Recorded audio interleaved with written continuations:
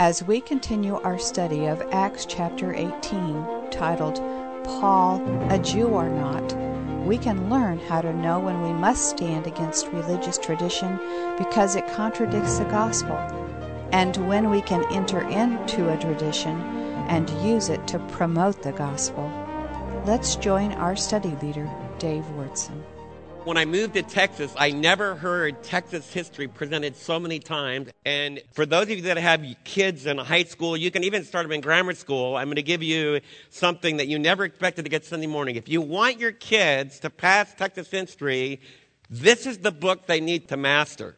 And this, a little bit of sugar makes the medicine go by. This is James Michener's book on Texas, okay? My oldest son, Jonathan, actually read through this and went way up to Denton. He won a UIL contest, and you moms and dads need to listen really hard because college is getting more and more expensive. Jonathan actually devoured this book, went up and took a test. He got money every single semester at UT down in Austin because he knew Texas history, okay? So let's suppose that your assignment is that you need to learn Texas history, okay? So I'm going to ask Larry, one of my former students. Come on up here, Larry. You. Yeah, come on up here. I caught you just like I did in class. Come on up here for a minute, okay? I want you to learn Texas history, okay? So just like you were at Navarro, and here's Michener's book on Texas, okay? Every morning, he's going to study Michener's book on Texas, okay? So let's suppose, take the book. Every morning you get up, okay? I want you just to flip through there. Just flip anywhere. That's good, good. Okay, now pick out. Why don't you just read about 3 lines right there? Can you see it all right? You need your glasses? I'll read it for you, Lane. Okay. Edisto Island was a low-lying paradise formed in the Atlantic Ocean by silt brought down to the Edisto River, a meandering stream that wound its way from the higher lands of South Carolina. An irregular pentagon about 10 miles long on the ocean side, the island's highest elevation was 6 feet. And its dominant physical characteristic, large groves of splendid oak trees, some deciduous, but most live, which were decorated with magnificent pendants of Spanish moss. Okay? You got it? No. Okay. So the next day, we decided we're going to read from the beginning a little bit. But this was not enough for Benita, because she, better than either of the brothers, thought she knew the cause of Damien's malaise.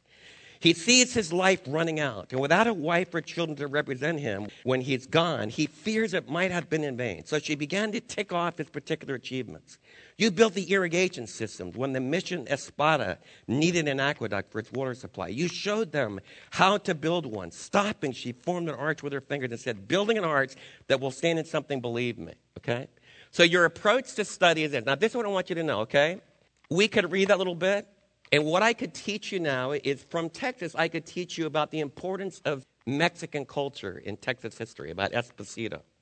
I could also teach any of you water engineers.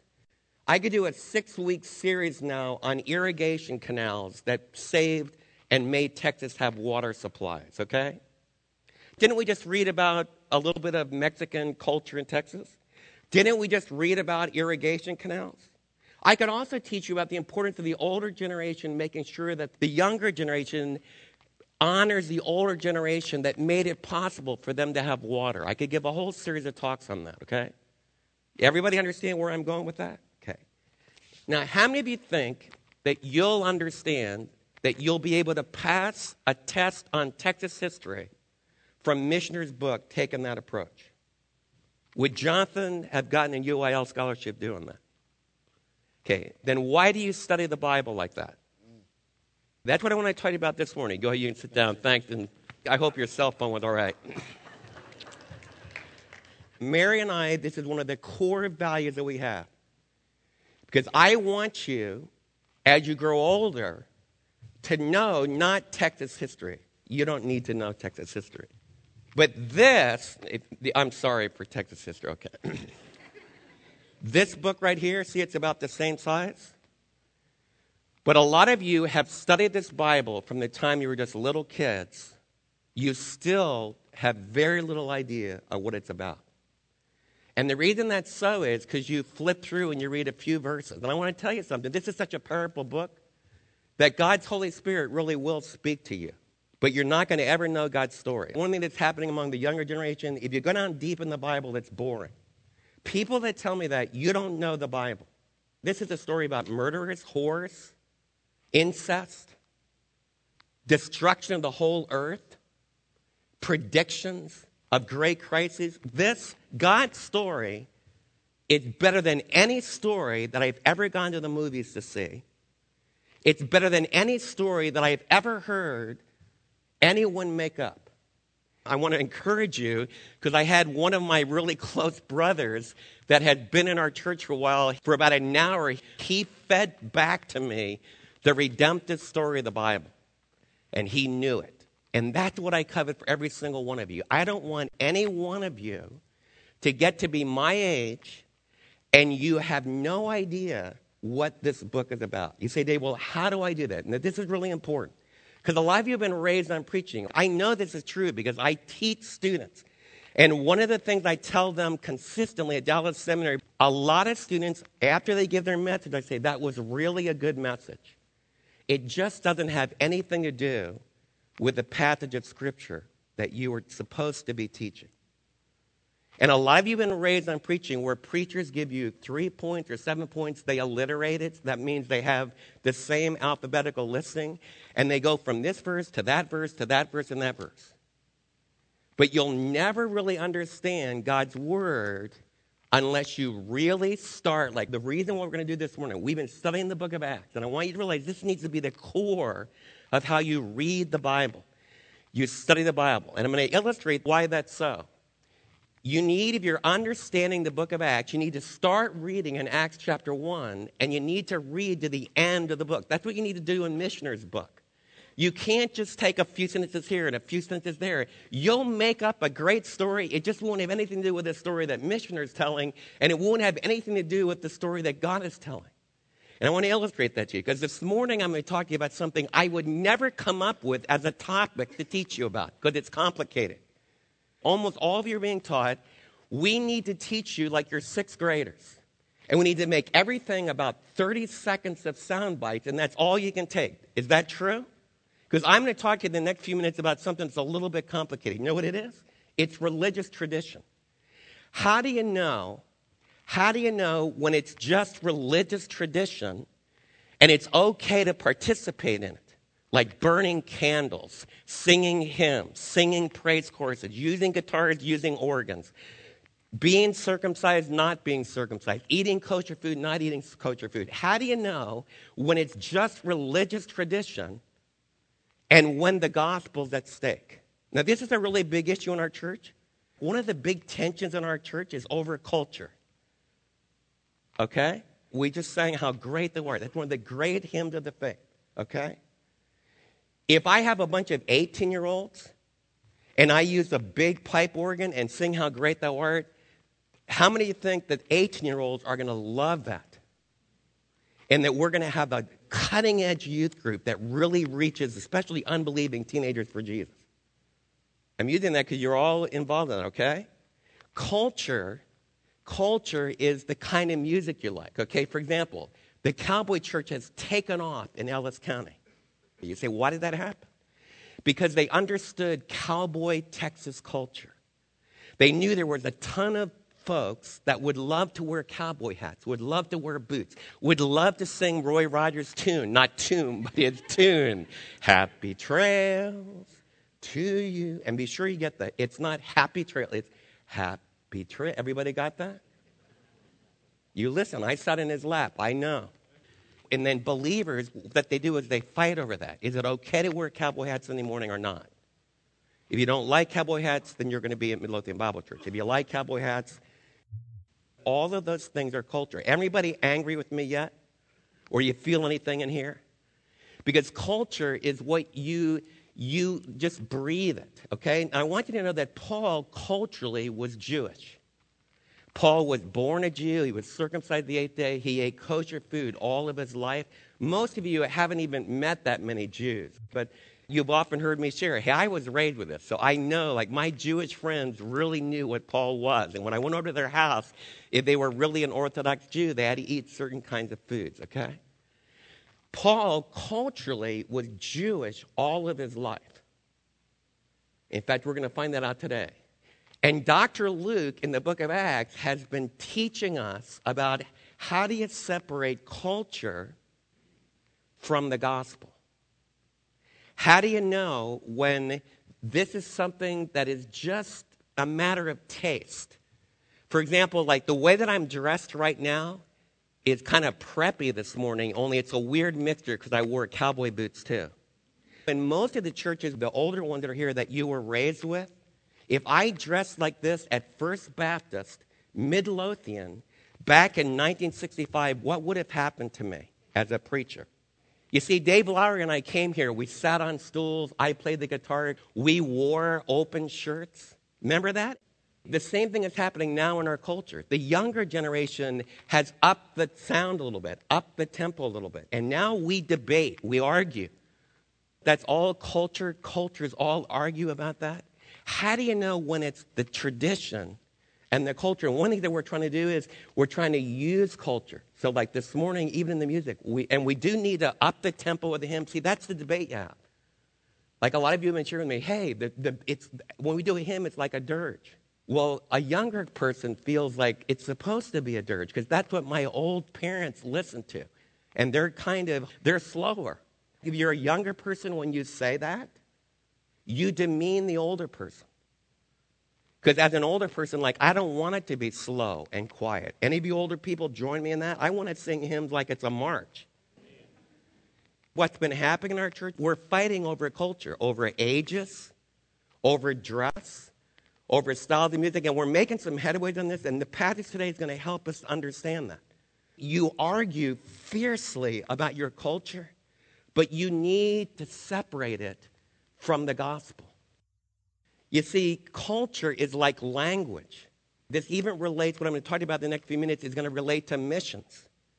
Like in the early 1900s, all the Englishmen, there was a great movement of the Spirit, just like it's taking place in our church, and a bunch of Englishmen went to China. Hudson Taylor was one of them. He went to China, and they wanted to reach China. There's millions upon millions of people. You know what the Englishmen did when they went to China? How many of you men in this room like your hair slicked back, with it mostly cut, but with a little pigtail in the back? And that's what you're going to wear next Sunday morning. Okay, how many of you like long kimono, silk-like garments as a man? How many of you think that's really the way men should dress? None of you do. And either did the British missionaries that went to China. So you know what they did? They went to China, and they all huddled together in their culture, and they wore English clothes, and they built Anglican English kind of buildings. How many Chinese you think they reached?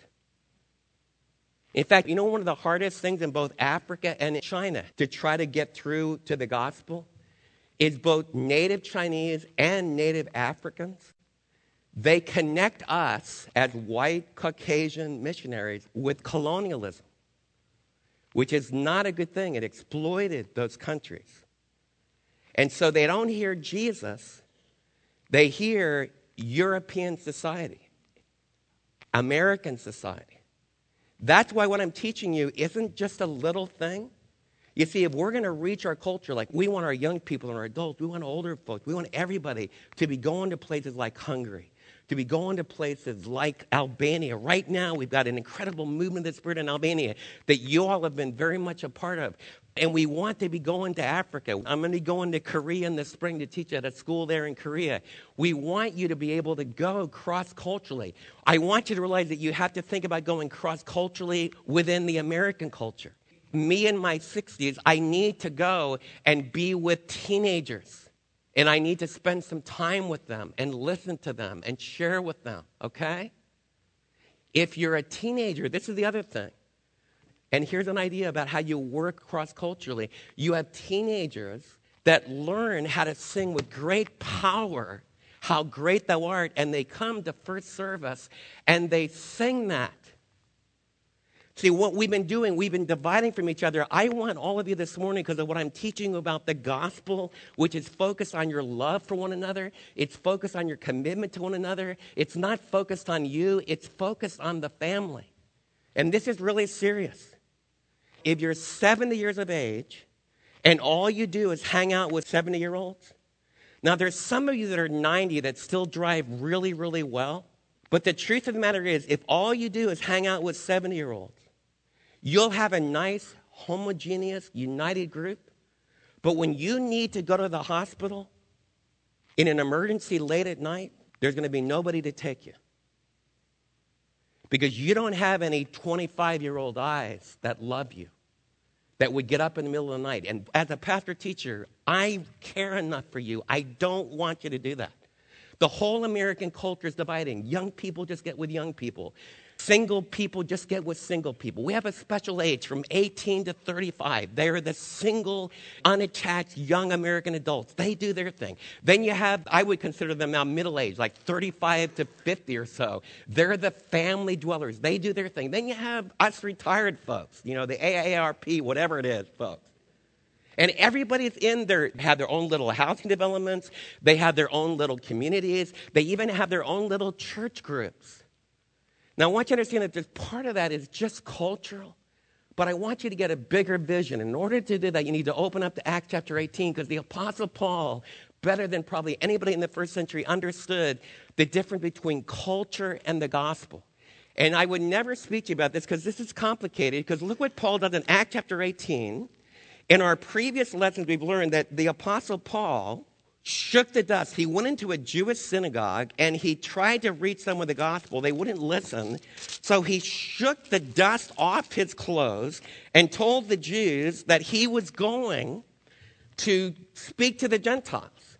So I would think the Apostle Paul had jettisoned all of his kosher food laws. He would never worship again in the temple in Jerusalem, right? How many of you would think that? That's what you would think. That's why you need to read the story carefully. Because right in the next section, look at chapter 18, verse 18. It says, Paul stayed in Corinth for some time. What it's saying there is that Gallio, the Roman proconsul, had just opened the door. Paul was recognized as not being a person that was doing criminal things. He wasn't hurting people with misdemeanor crimes. So Paul was able to hang out in Corinth and keep talking to Jews and keep talking to Gentiles. So that's what it's saying there. Then he left the brothers. He realizes that it's time, the Holy Spirit's moving his life. He leaves the brothers and he sails for Syria. So he's on his way back to the east, and he's accompanied by Priscilla and Aquila. Remember, I taught you this is how the story fits together. For all of you involved in business, Priscilla and Aquila are your business evangelists.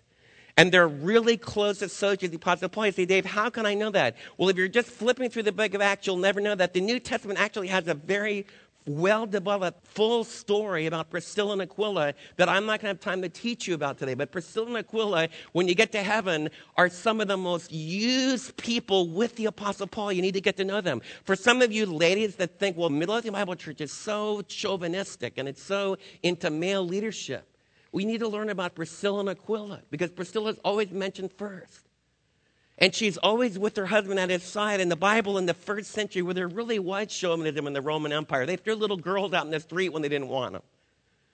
So don't turn away from God's word, because God's word tells you a story where even in the first century, Priscilla and Aquila were a married couple that had incredible unity together, and they were both made in the image of God, and they used each other powerfully. That's what I want to understand. You'll never have that touch the way that the story is unfolding, and you're going to go ricocheting between traditional marriage and feministic marriage. You're going to go ricocheting all over. Whatever the culture does, you'll be about 20 years behind, which is what evangelicals do. If you read God's story, you won't be behind anything. You're going to be in the flow of an incredible redemption. You're going to get to the end of your life, and you're going to have maturity. You're going to live wisely. You're going to have entered into incredible redemption. And Priscilla and Aquila are an incredible couple in business that made tents with Paul. It says before he sailed, now here's the hard part. Before he sailed for Antioch in Syria, he had his hair cut off at Cenchrea because of a vow he had taken.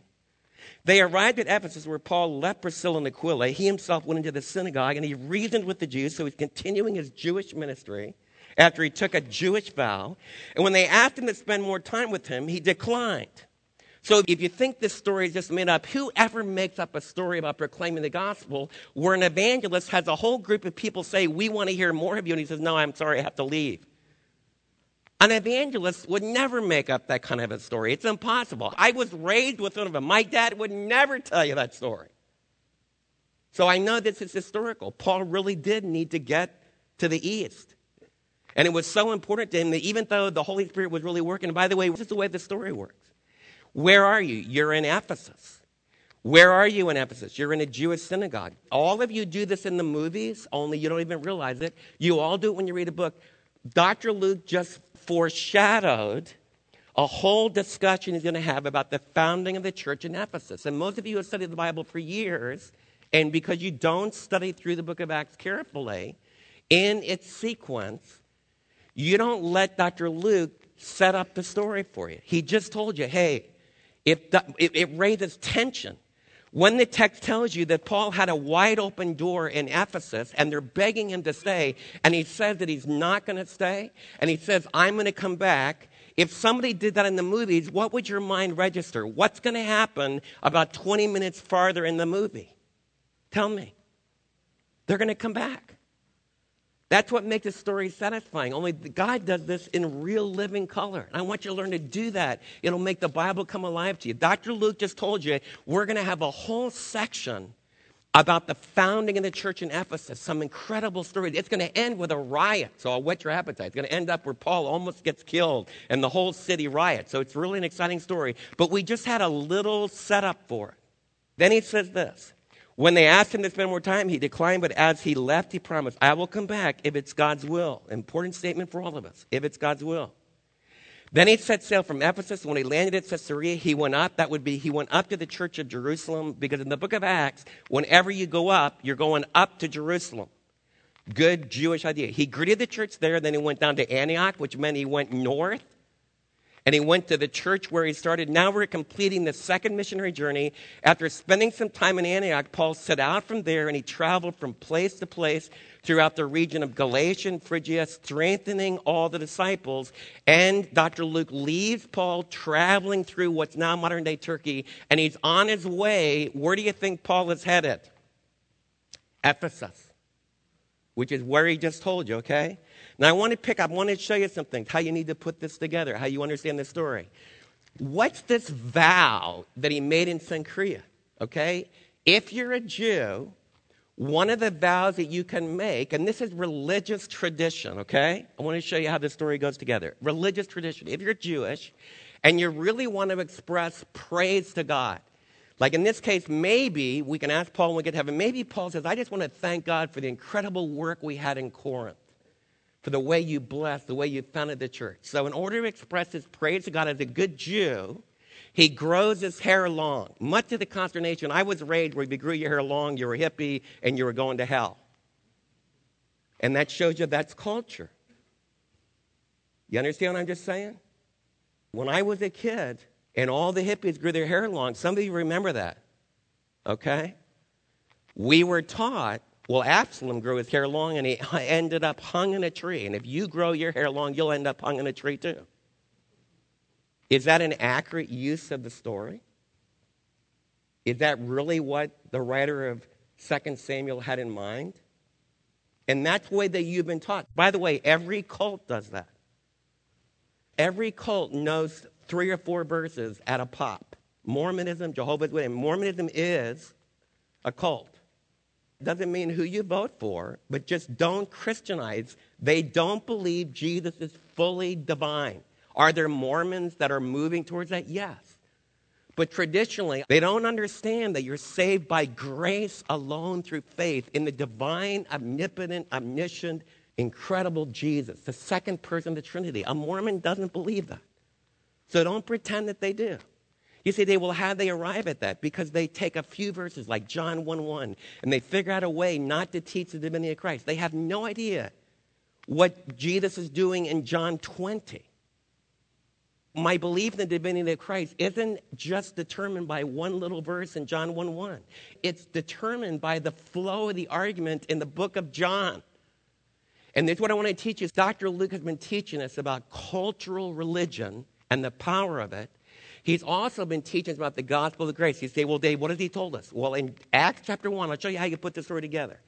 Jesus, before he went to heaven, said, you'll be my witnesses in Jerusalem, in Judea, in Samaria, and then onto the uttermost parts of the earth. Now, if your commission is to take the gospel to the uttermost parts of the earth, and you're Jewish, what do you think is probably going to happen as the story unfolds? As a Jew, you're going to have to reach who?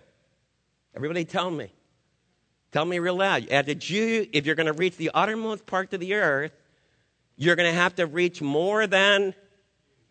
That's what I want all of your passion to be. Jesus said, I want you to go make disciples of every people group.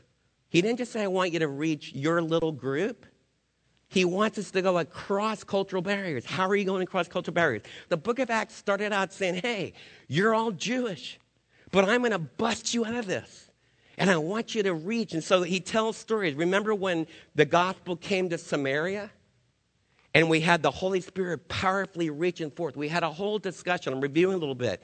When Cornelius the centurion, who was a God-fearer, who built the synagogue in Caesarea, the Holy Spirit gave a vision to him. And then he gave a vision to Peter. And we went through, those of you that have been with us all the way through the study of the book of Acts, we had all kinds of discussions on, does a Gentile like Cornelius need to be circumcised in order to get to heaven? What's the answer to that? Does Cornelius, a Gentile, need to get circumcised to get to heaven? Everybody tell me, yes or no?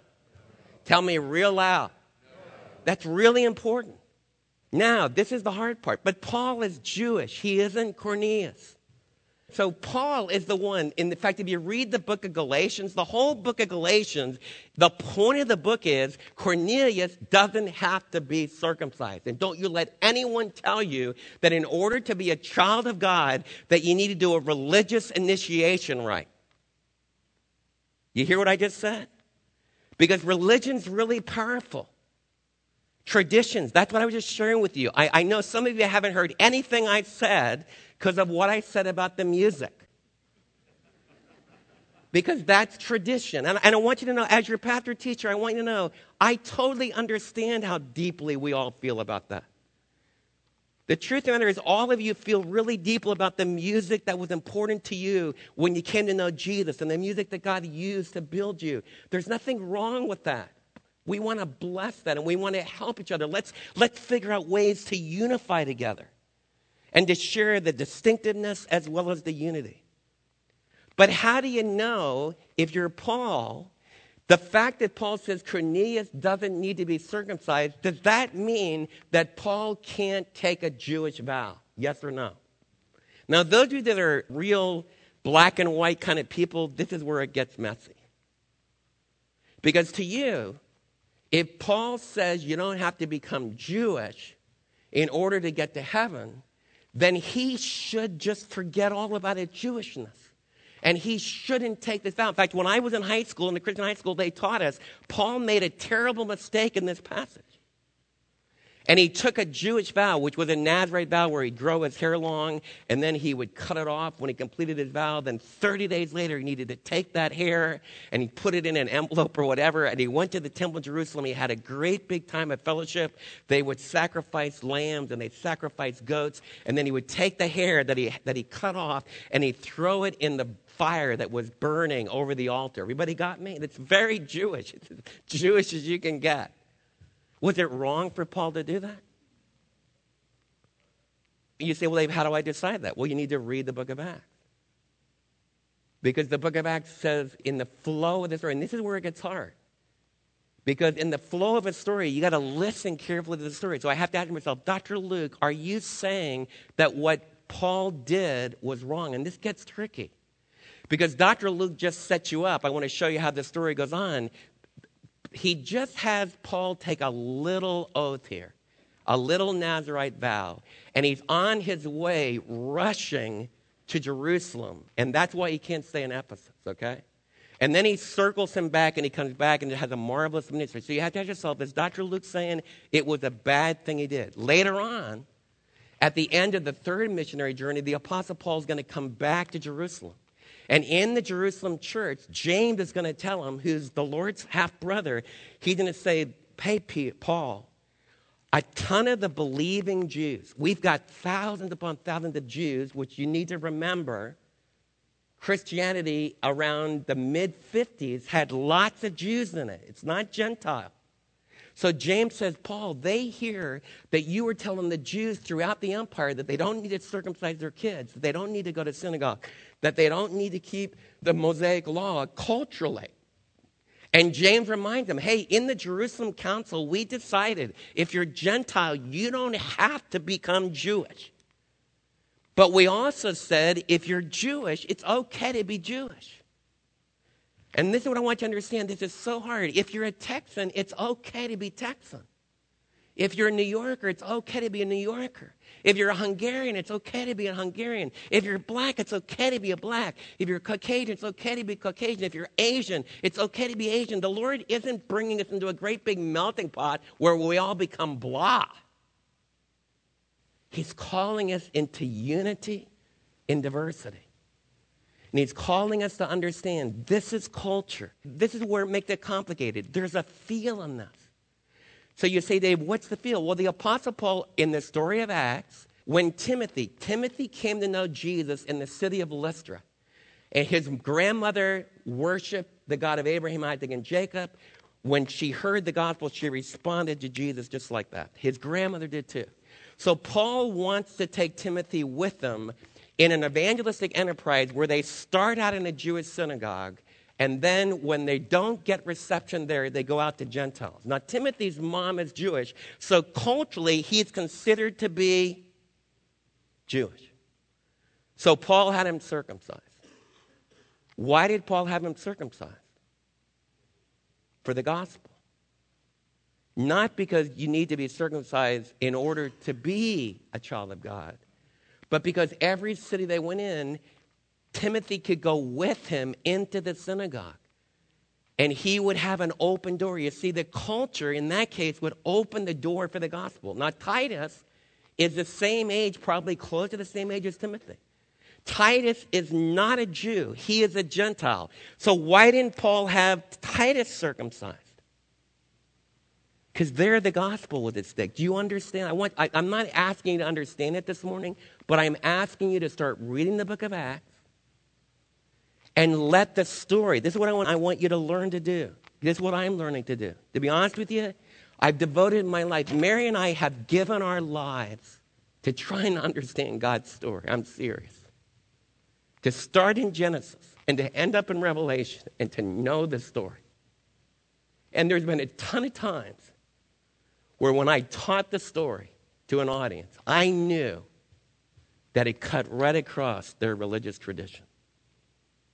And they wouldn't like it. And that'd probably be the last time I'd speak to that audience. We decided before Jonathan was born, you believe this book is the God-breathed word, don't you? Do you realize some of you like inner voices from the Spirit? If the inner voice you hear doesn't line up with God's voice in this word, you're going to end up in a cult. And it's going to destroy your life. That's why what I talked to you about is so important.